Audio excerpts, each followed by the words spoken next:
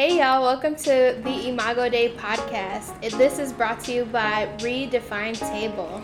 We're your hosts, Mo and Jay, and we invited some friends over for this first episode. The title of our talk was #favorite females. So pull up a chair, grab your favorite cup of coffee, and let's dive into this episode. We saved you a seat.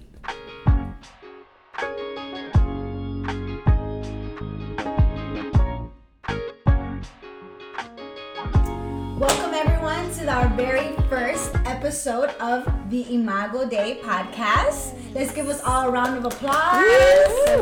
We're excited. My name is Monica Rodriguez. I am your host for today's conversation.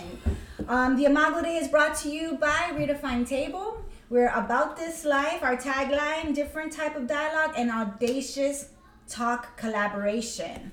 So with me this afternoon, I have some of my dearest friends in life that are joining us here. I'm going to start to my right, Miss Erica Miranda. She is our, here at Redefined Table, she is our Bible study director, coordinator, everything that leads to our Bible study.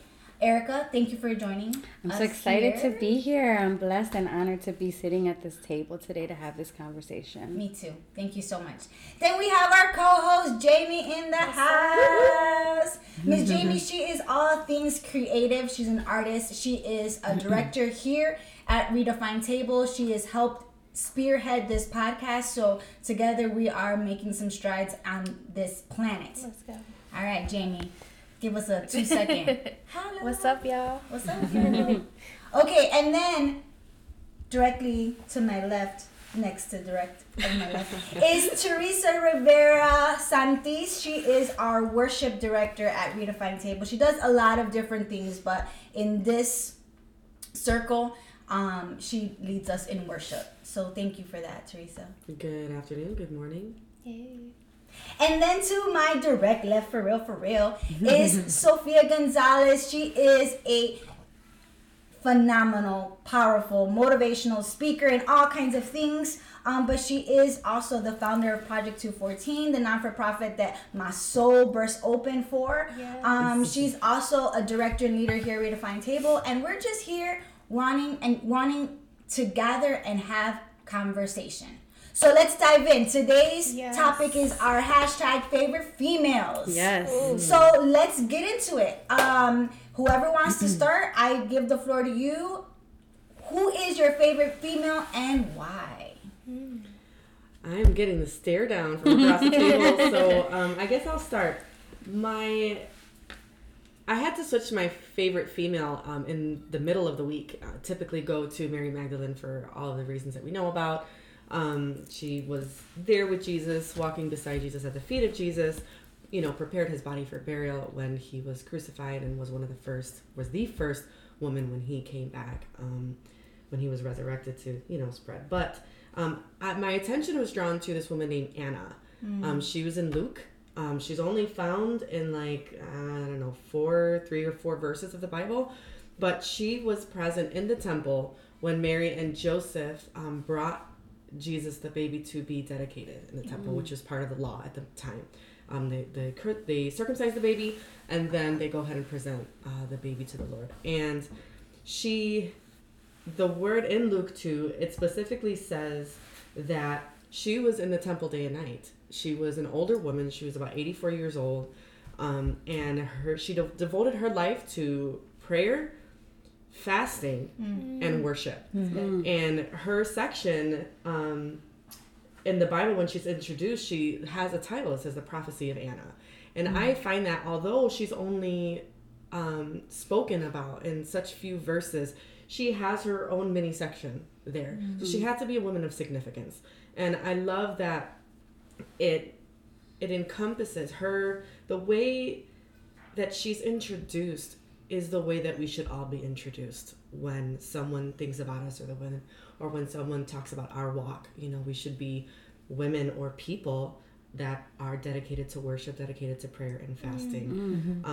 She was a prophet, and when Joseph and Mary had brought the baby, they saw Simeon first, and they had their own little interaction, and she happened to be walking by them while they were talking to Simeon, and she recognized the baby immediately as the Savior.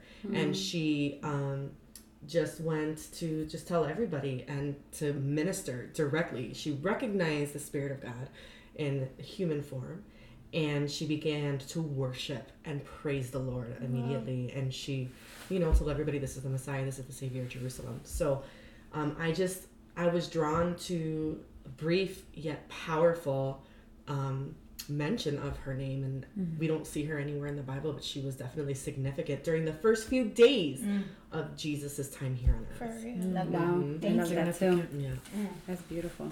Anna's her name. Anna, prophet. Anna, she's a Let's prophet. go. Mhm. Prophetess. Awesome. Here. Wow. Jamie, how about you? Alrighty. Mine's kind of is mentioned in the New Testament, but she's from the Old Testament, and she's actually like listed in the Heroes of Faith. Oh, Oh, that's awesome. And- The Hall of Faith. Yes, and I was intrigued by that because it's like, here are the heroes of faith, and here's also kind of the reputation of Jesus. And then they mention in verse 31, I'll read it really quick because it's my favorite. It's in the New Testament where? Hebrews 11 and verse 31. By faith, Rahab the prostitute did not perish with those who were disobedient, because she had given friendly welcome to the spies. And then kind of verse 32. And what more shall I say? Mic drop, right? Exactly. Wow. And she's found in Joshua 2. Come on. And I kind of like it because she's still listed as a prostitute. Like, here's the heroes of faith, even a prostitute. Wow, And, love that. and it's like, I don't know, like, I just love her. Like, And it's cool too, because who comes from her exactly, lineage? Jesus. Yeah. Like, he entrusted his reputation and his lineage to a prostitute. Like, it could have been the most perfect, like, lineage, and yet he entrusted with her and with all these other awesome people of the faith. But, like, her story in general, like, she ran an inn in Jericho. Like, she's, like, this promiscuous woman. So, she's, like, she's got this inn running, and then these spies come in, kind of the servants of the Lord, and she welcomes them in, and I'm sure, like, she didn't even know they were, like, at first, probably, like, people from Israel. And then when she kind of realizes that they are, she's like, we heard of you, and we heard of your God, and your God is actually scaring the people in here. Like, your reputation's scaring us. We're actually scared. So it's kind of like Israel's intimidated by this wall and these people, but their enemies are actually, like, scared of them. Come on. And so, yeah, I love that. And then Rahab, how, like, I like her name because you could also, like, scratch off the A and turn it into rehab. The creative side. Hey, I like that. So I kind of think, like, I was telling Sophia once, I was like, could it be said that when God broke down the wall of Jericho, like, he also broke down her walls? Like, Love that. because then she goes on to serve the Lord. She goes on to follow Israel and goes on to be in the lineage of Jesus, and from a prostitute, from someone who was promiscuous and had this dirty lifestyle that some would consider, she gets used by the Lord to bring in the Savior. I love that. So I love her a lot. Thank you. Thank you for sharing. Erica. Good. Oh. So, for me, one of my favorite women in the Bible is definitely Ruth. I love that she is an immigrant. She leaves her home to venture out with her mother-in-law. And because of her loyalty, God blesses her. Ruth's story is so beautifully written, the way that it is set up. And what's shocking to me is that there aren't very many women named, right, in the Bible, but she has her own book. And her story is so significant because, like Jay was saying, she's also in the direct lineage of Jesus. She was David's great-grandmother. Had she not been obedient and went with her mother-in-law, she would have never received that blessing. And one of my favorite things is that Ruth, in her journey, at one point she's laying on the threshing floor, and the threshing floor is very significant.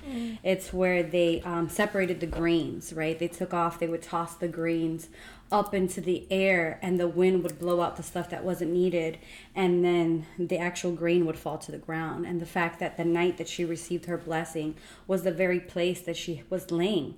To get to that point, all that she had to go through, losing her husband, watching her mother-in-law suffer, to be in a point of humility where you don't know what's going to happen. You just know that God's going to do something.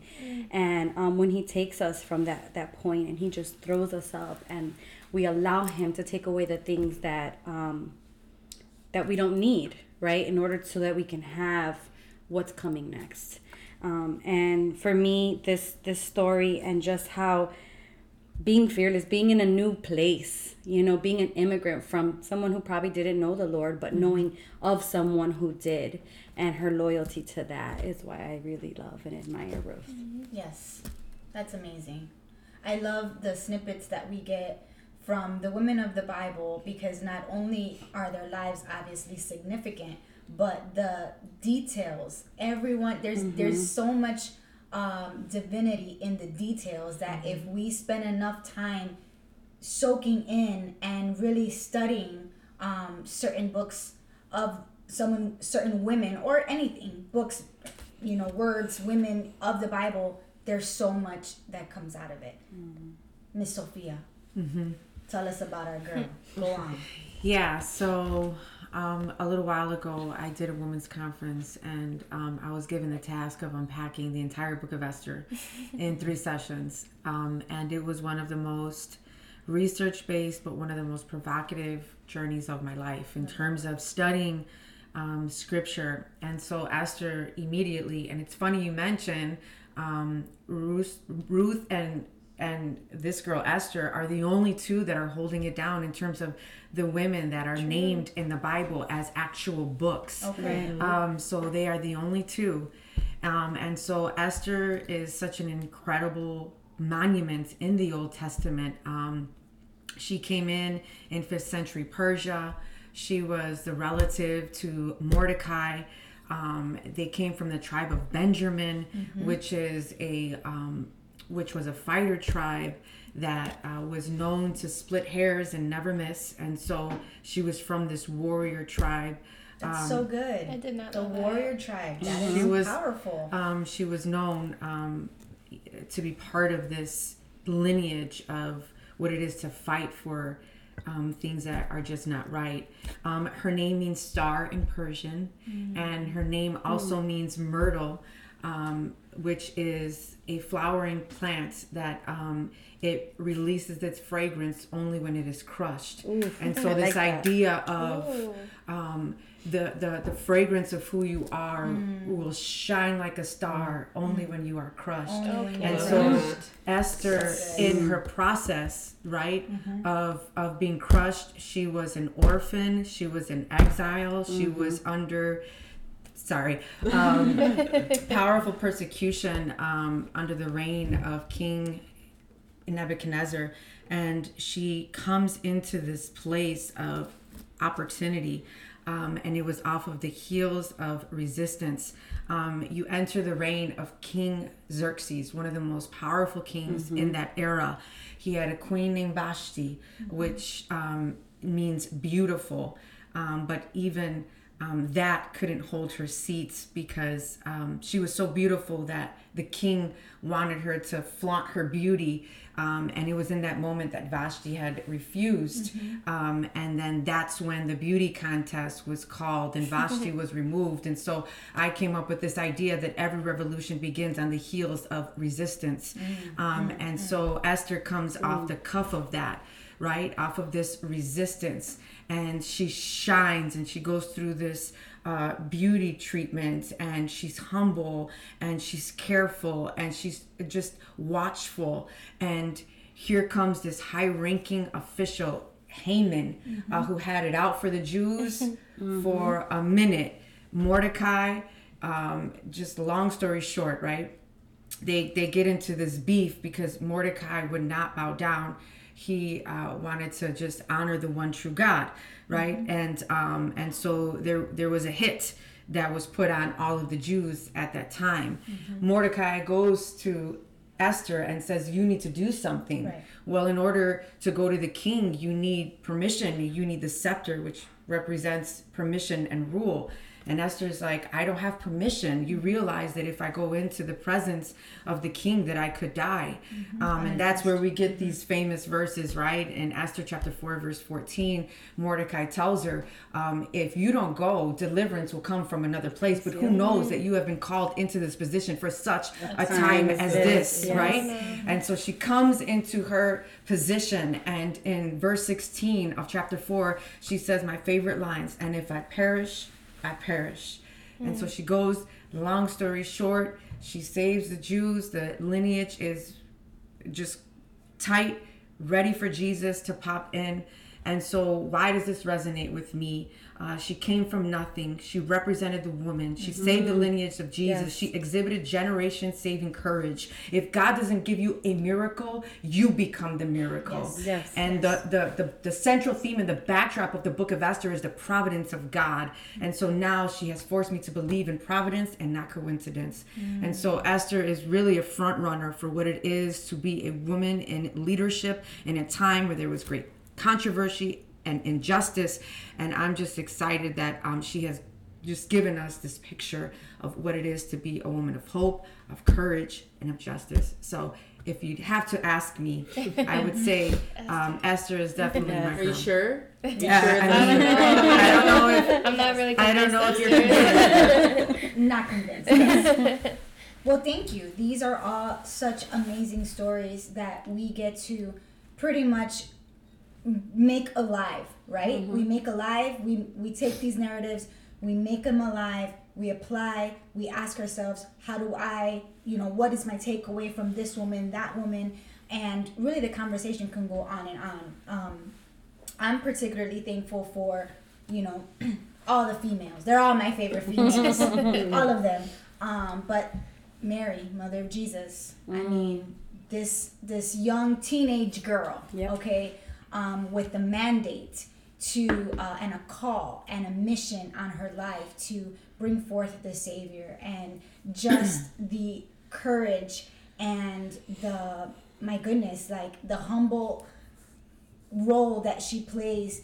I love her specifically because not only is she all woman, but she's all mom. You know what I mean? And that's my jam. Y'all know that my children are my mission. So I put myself, we all know the Passion of the Christ. I don't know if we watch it every, Easter season. And so I put myself in that story, and I think, wow, I think of just all the different emotions that come mixed in with, but I just love her.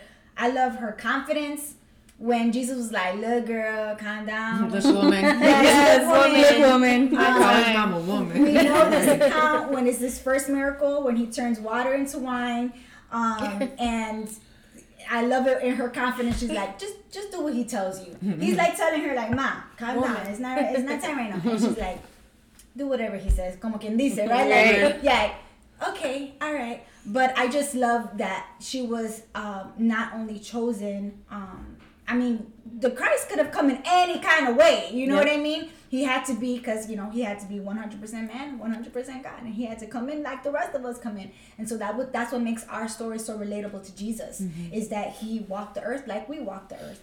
And he felt the same emotions we feel, and that sometimes that's almost, we can't wrap our mind around it. How 100% God, how can you feel how we have felt? But if we put it in basic terms, he felt lonely.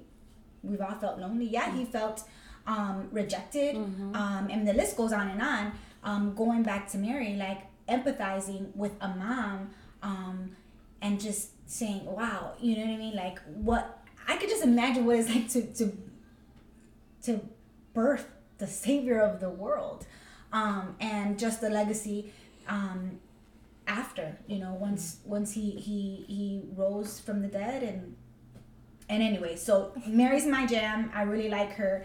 I really like them all. But, there was, about a month ago, there was a conversation that kind of pretty much spearheaded this particular movement.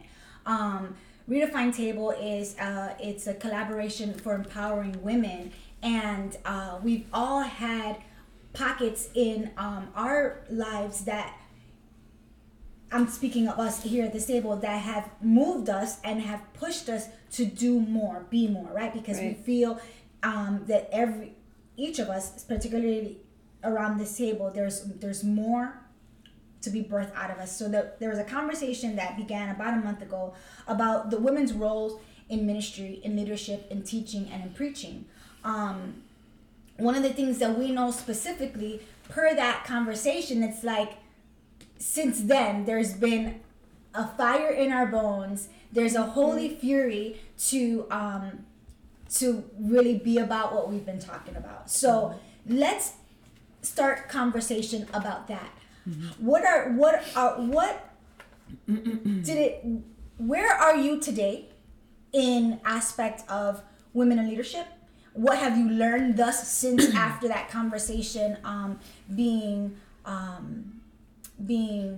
and to give a little context for those who may not know, there was this respected man in leadership and in ministry who had some pretty rough sentiments about women in leadership and women in preaching, teaching roles. Therefore, it's started a huge conversation about what really are the roles and what do we really believe and trust in women in leadership, thus our hashtag favorite female. So let's engage in conversation. Let's talk about that. How did it make you feel, or where are you today, and what has it done since then, now that we are at the place that we are today, a month after that conversation? So I think first and foremost, it really caused me to turn to scripture and really examine the scripture. And, Paul, who wrote 3/4 of the New Testament, obviously had a huge bearing on what was shared in the New Testament. Yes. And one of the most common verses that we can look at is found in 1 Timothy chapter 2, verse 2, where, we're looking at, Paul speaking in reference to women and whether or not they are able to speak, and if they should be silenced, things of that nature. 12, right? 1 Timothy chapter 2. Yeah. And this idea of silence, right? And thinking through that whole idea. But if you really look at the cultural framework, we would have to understand both the culture and the era in which Paul had mentioned this. It's so important. There was a time in the synagogue where women and men were separated, literally. Yep. And also, it goes without mention that women were not the first to be chosen to be taught. It was the men. So they didn't necessarily know the Torah. They didn't necessarily know the scripture. So there was such a dependency on the man to learn. And so it was kind of like, if you can conceptualize, I teach, so I conceptualize a classroom. If I have a student that is, talking as I'm talking, I would try to manage my classroom. So it would be referred to as classroom management, right? Do I want that student to remain silent all year? Absolutely not. But do I want them to remain silent at certain times? Absolutely. And I believe that that's what Paul was trying to help us to visualize. There were moments as the men were speaking and sharing out scripture that at times women were asking questions. They were inquisitive. They were wanting to know what was going on. And so oftentimes it would appear like they were causing a disruption. Okay, that's good. But it's not necessarily silencing, but more limit the disruption so that conversation can be had. And what's further, if we're saying that that women should be silenced, then there are other references in scripture where Paul says for women to teach. Titus chapter 2 verse 3, he says that older women are to teach the younger women. Right. Yep. They are to teach what is good, and so train the younger women to love their husbands and children. So therefore, we cannot generalize this notion that women should never be allowed to speak, because we can keep going. In Acts chapter 18 verse 26, when he mentions when Priscilla and Aquila heard Apollos, they took him and expounded to him the way of God more accurately. In my mind, as I'm looking at all of these biblical references from this same author, I do not think, and I conclude, that Paul is saying that women should be silenced all of the time. Now, what about how the conversation turns into that women are to teach other women? So you find most women, the comfort, I say comfort in quote unquote, like almost sarcastic, that women are to just teach women or just teach or women and children. What is the reference that we can go, that we can refer to, that it's not just limited to women? So yeah, like that. Do you guys get what I'm saying? Like, now how do we back up the fact that that's saying it's not just women? It's not just women. Well, culturally speaking, right, even now, those parts of the world are very divided between men and women. You know, there's still a lot of cultural things that are still present to this day. So I think we can go back to the culture of the times, and okay, they're teaching men and women are teaching young women and their children, but you have these great influences of the Bible, some of that we mentioned, that like Priscilla and her husband, they leaded churches. Yes, they did. They were given the authority to continue Right. the churches and the movement and building of that. So if Priscilla was standing alongside, equally with her husband to plant these churches and to continue to bring the word of God further. And what we already know is that the way the word was spreading, thousands and tens of thousands and things like that so quickly, I imagine that she was not just secluded to just the women. Right. She was running churches. She was given the authority to continue the work. And you can't continue the work halfway. What we know about the people that followed Jesus and that did preach or teach and walked during Bible times is they were very passionate and they were gung-ho and they were all or nothing. And I mean, we know from each other, right? When we start to have these conversations, when we speak about Jesus and how we love Jesus and we're passionate of Jesus, we talk so that anyone would listen. And those personality traits don't just come out of nowhere. That's part of our make. Right. So you apply those to the people that were walking with Jesus and teaching Jesus and continuing churches. Like, I can't imagine that these women who were, you know, Priscilla, for example, would be like, I can't talk here. We have a mixed company. And that might have been the culture of the time or the way that they ran things, but it doesn't say. And just speaking from the passion that we all have about when we talk about Jesus, I just can't imagine that she would hold her tongue. How can you hold your tongue about how much you love your Lord and Savior? Or what He's done in you. Right, and building these churches and, you know, for them to be so influential. There was a time where I gave a talk, and when I was introduced and went up to speak, I literally had like men get up from the talk and walk out. Whoa. Yeah. Wow.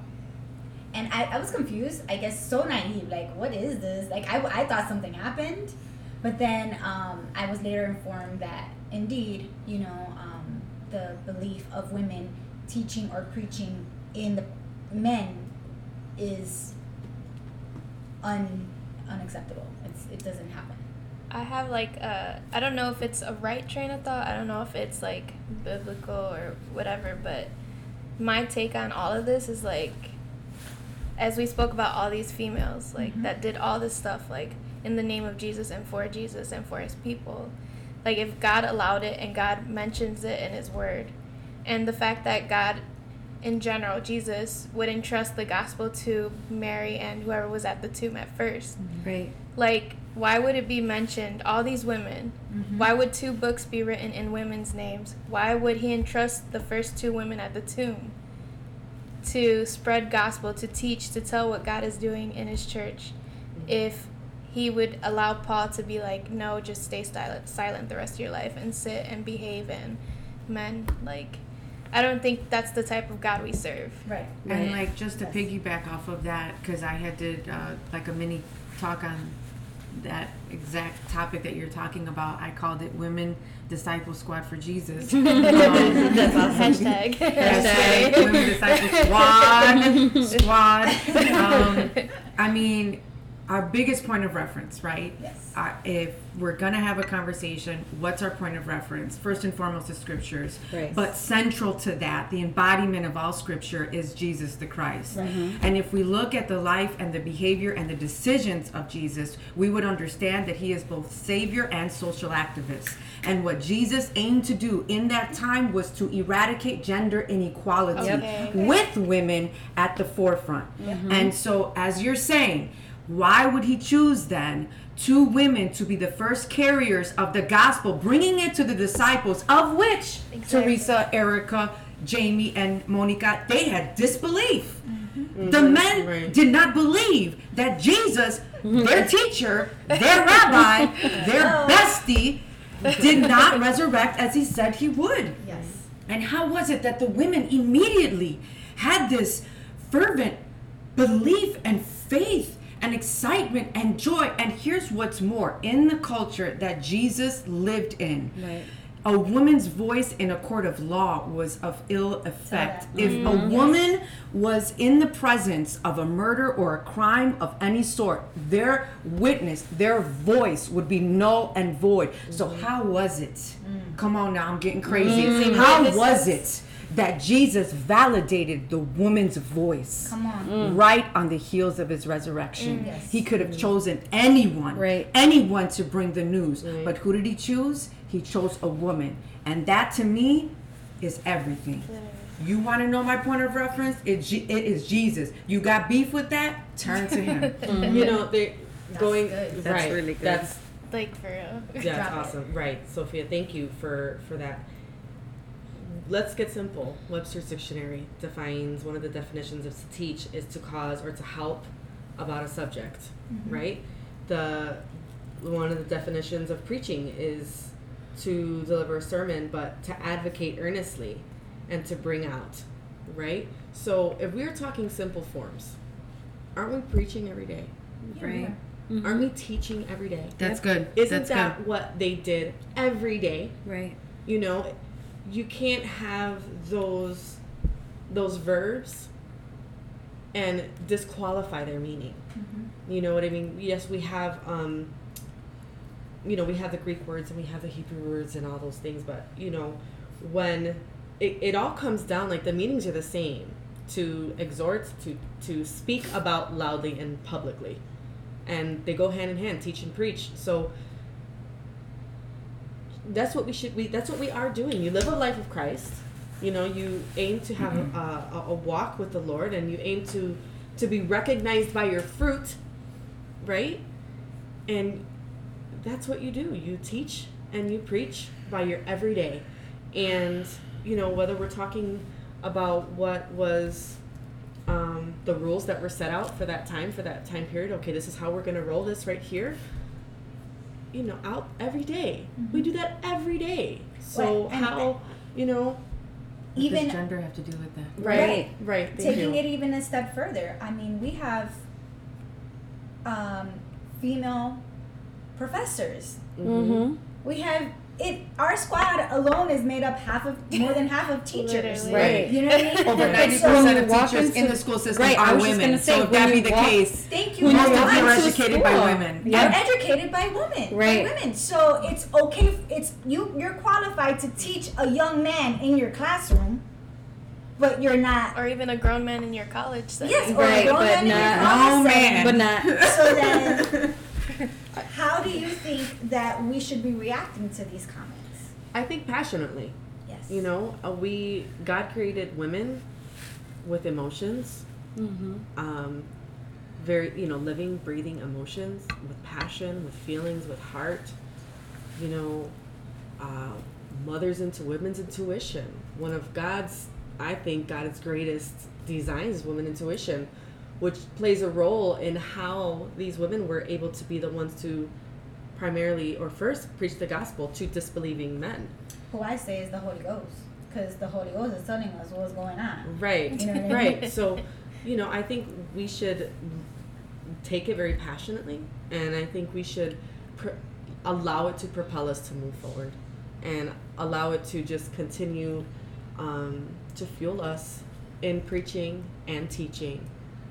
Even witnessing. Even witnessing. I was just going right. to say that. Like, And supporting each other, supporting other women in the ministry. And God doesn't disqualify people. Mm-mm. He qualifies us all. Mm-hmm. And we know them by their fruits. I mean, we can continue to go, Bible, scripture after scripture, and whoever it is, male or female, look at them and be like, okay, what are the fruits of this person?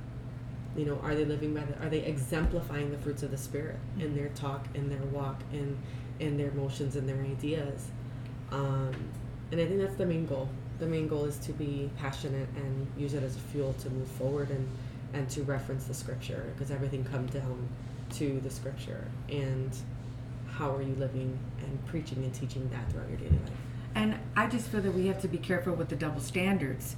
Now, even to preface, and this is our disclaimer, do we acknowledge the role of the man in the church and in the home? Absolutely. Right. There is an order, Yes. there is a process, and there is a divine system of thought that we could clearly glean from scripture. I don't think that this is so much from I am a feminist, hear me roar.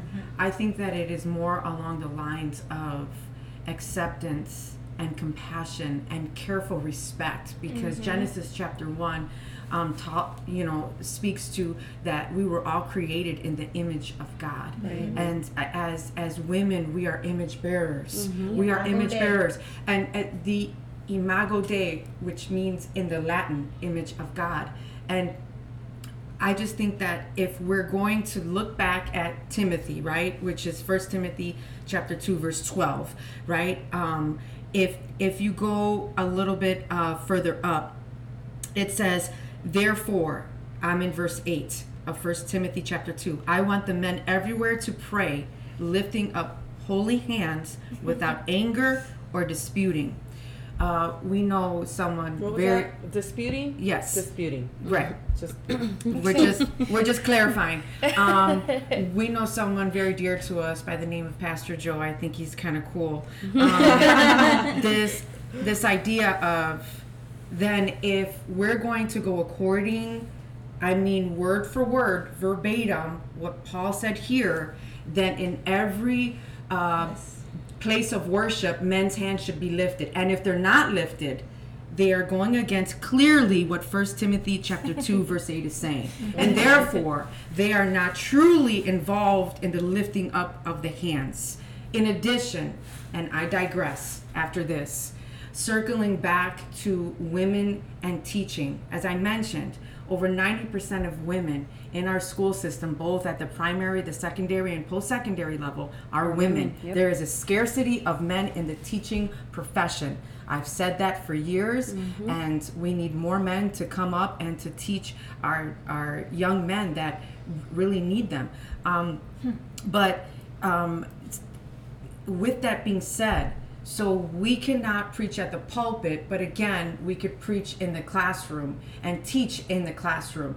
We cannot teach at the pulpit, but yet we're the ones primarily in the Sunday school. Yes. And so there is another aspect that I feel is a grave injustice. You're saying that you're going to isolate me to a specific group of people, but yet I make up most of the teaching profession, both in the church and out of it, Right. in these specific areas. So to me, it has rubbed me the wrong way as a communicator of the gospel, an orator, and as a teacher and a woman preacher, I take offense to that. Right. Not because I want to overwhelm a man's role, not because I don't respect the admonishment of the Apostle Paul, but because I know who I am, and because you recognize the giftings that God has given you.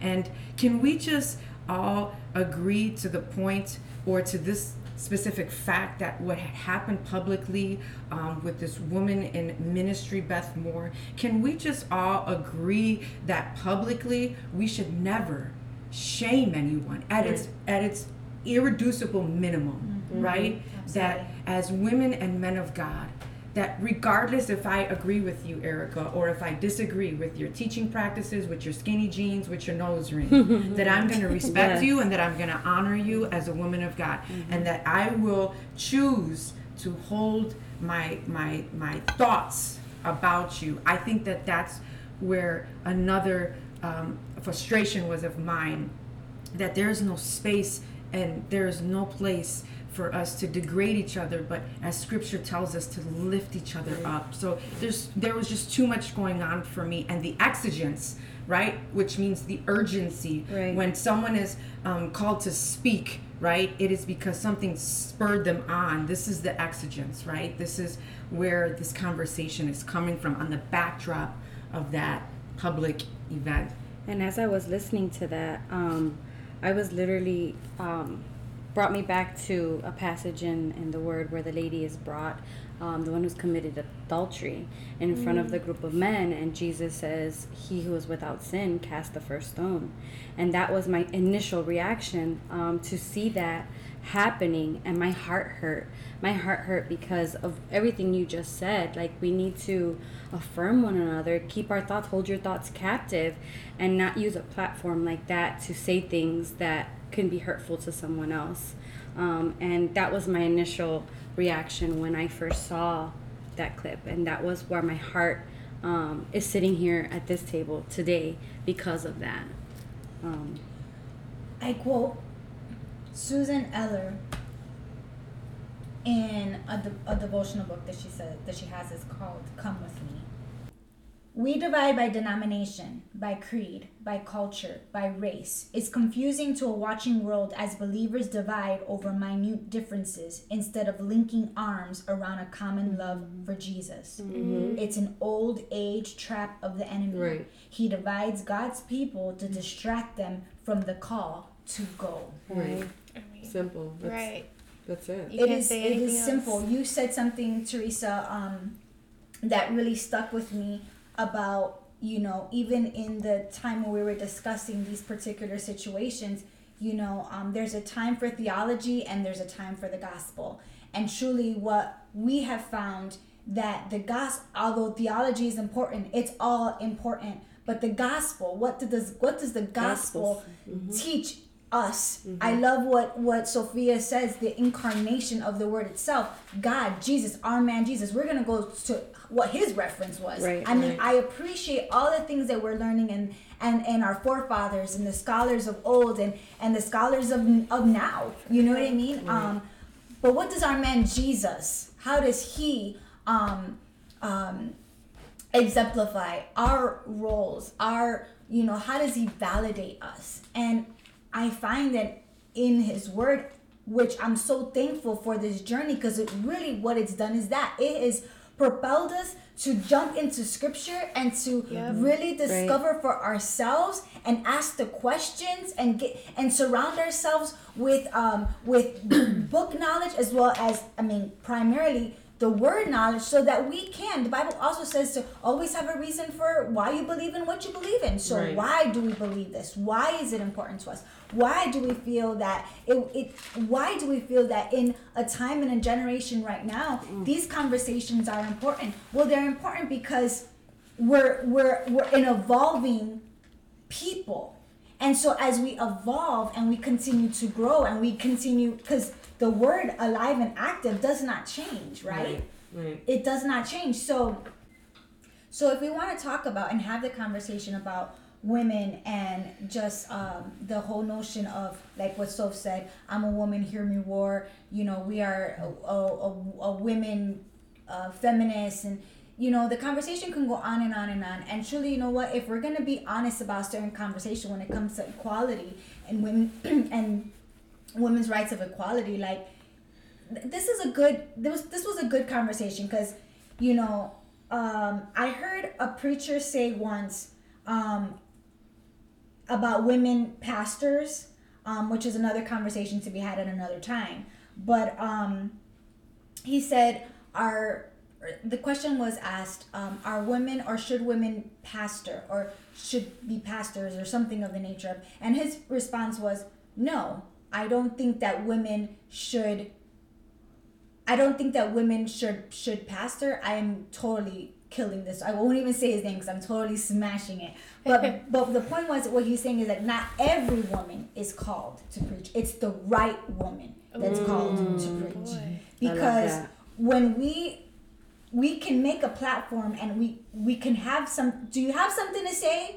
Or are you just looking for something to say? You know what I'm saying? And so, if we want to consider equality, one of the things that I was a propelling thought was actually a very sobering thought is we can't always size up a man to a woman. Let's be honest, okay? Because if that were the case, then why don't they put women boxers to fight with the best of the men league and with the best of the women league? So if you're fighting in the same weight class, you're not going to put a man to fight against a woman just because you're in the same weight class. Does that make sense? Right. There is an overpowering, the man has certain strengths given by God. Right. Okay? And so not everything can we size up. Because we're not going to put a man in the same ring as a female. In sports and all that stuff, that's how, although women can fight that, what I can do, what a man can do. I don't think you can do everything a man can do. Let's have that conversation. And perhaps maybe in your mind you think you can do okay, well then let's put you in a ring with a man. You'll probably kick his tail, I'm sure, but that's just not the order in which it's done. Right. So let's have a conversation about that. Let's have a conversation about this sizing up. I can do anything a man can do, or a man can do anything a woman can do. Which I don't think they're both true. I don't think a man can do everything a woman can do, just like I don't think a woman can do everything a man can do. Well, just like the design of the church, where everybody is supposed to bring a gift to the table, right? Their gift and their That's good. Their calling, right? So women and men are designed to do two completely different things. So it's like comparing apples and bananas. It just doesn't make sense. They have their talents and their gifts and their abilities, and so does a woman. And so but you blend them together and they still taste so good. Right. Exactly. So yeah. I mean, okay, go ahead. I believe, when you're talking about sizing up people, I love what you said, Erica, because, just let's remove gender out of it. Everyone has a talent. Everyone has a purpose that has been divinely placed by God to be there, to walk on this earth, to carry out their certain mission. When you start disqualifying people, you do a disservice to the body of Christ. Mm-hmm. That's good. Because everybody has a story. And, just like you're saying, Monica, a woman is not going to have a equal story to a man. Will they have very, very similar experiences, life experiences, same lessons? Yes, absolutely. When you're taking, a bird's eye view of it, yes, they both went through this. Yes, they both went through this. Yes, they both excelled in this area. But what comes down to it is your audience. Yes. When you connect with people, and the Bible's all about community, right? And you just can't. And I know I'm kind of jumbling words here because to me, it just means so much. You're doing a disservice to the body of Christ by limiting the message and the word and the downloads that this person, this woman, is receiving from her father, from our Father. And someone else needs to hear that story. Or this child. Right. Children, they preach. Right. Children preach. Yes, right. But the Holy Spirit is within all of us. Yes. We have that's a gift that was given to us. He's our counselor. He's our friend. He's our advocate. Comforter. Our comforter. And, when you can't disqualify the Holy Spirit in one human being against another. Right. Gender, man or woman, the same Holy Spirit, the same power that is living and breathing in you, that raised people from the dead, that healed the blind and the sick and things like that, it's the same Spirit that lives within me. Like one of our good friends, Melody, I think, says that there's no baby Holy Spirit. Mm-hmm. You know what I mean? Like there's no itty bitty Holy Spirit. Our children have the same Holy Spirit within them that we do as adults. Yep. So Come on now. And we have to recognize that, and we have to know the truth. Mm-hmm. We have to know the truth of the Word, and the Holy Spirit reveals that to us when you engage in conversation and relationship with the Lord, and the relationship with your living, breathing Word, the Bible. When you search through scriptures and you throw it up against the Word of God and you throw it up against the truth, we will know the truth, and we will set us free. Right, and that will set us free. Like so the truth is, the Holy Spirit is not segregated. Right. Yes. The Holy Spirit is not divided. It's inclusive. Yes. Right. Right. Inclusive to all of us. So just because, my genes are that of a woman, my Holy Spirit and my God-given, talents are less than yours. And that's my point. We don't disqualify anybody. You can't disqualify someone for God using them. And we can go even further and talk about not only that you are a woman, but you are a Latina woman. Oh. And that doesn't disqualify us either. Right. Mm-hmm. I have gone to many different events and conferences, and I look on TV and I don't see enough of Latina women saying the things and having the talks that we are talking. Mm-hmm. For me, even what we're doing now, this is revolutionary. Mm-hmm. This is literally acting out, or how do you say, letting the Word speak to us in such a way that we can respond as Latina women, as women who have been disqualified or looked at as less than someone else. I just gotta say this. I totally just have to say this. Go ahead. Circling back, help me, Lord. The phrase was "go home." Okay. The phrase was "go home" to this woman messenger of the gospel. A woman's voice has been silenced for centuries. Mm-hmm. We could trace it all the way back to biblical times, and then Jesus changing the course of that. We've talked about that. We see it even now in the 21st century. Malala Yousafzai, a women's rights activist who was shot in the face by the Taliban for wanting to go to school, now advocating for girls' rights, said, "We never realize the importance of our voice until it is silenced." Yep. That's why we have the Me Too movement coming out, where women have been silenced for years under this backdrop of abuse and rape and all of these social injustices that women have had to deal with. And I think that this is the time, right? This is the moment where we have an opportunity as women to function in who we are and to lift our voice. And I think that this has created an opportunity to be heard. And I think that now more than ever, our voices need to resound. And that is the permission that Jesus gave us, and we're going with it. Come on now. Thank you. Thank you, Sophia. Thank you, Teresa, Jamie, Erica. Any last closing statements? I'm grateful for that conversation because it let us have this one. Yes. And the other ones that are going to be coming after this. Yes. So I'm grateful that that door was opened and that we can do this. Agreed. I agree. I'm very grateful. I'm blessed. God is going to use who's available and who's willing to chart the course. And so we're here charting a course for women, for, Latina women to explore and expound on what God has for us. So I'm excited about that. I'm excited for what's going to be born from this conversation and many others. I'm excited to not only lift our voices, but be a voice for the voiceless. Yes. I love Yes. that. To be honest. To be honest. TBH. Thank you, ladies.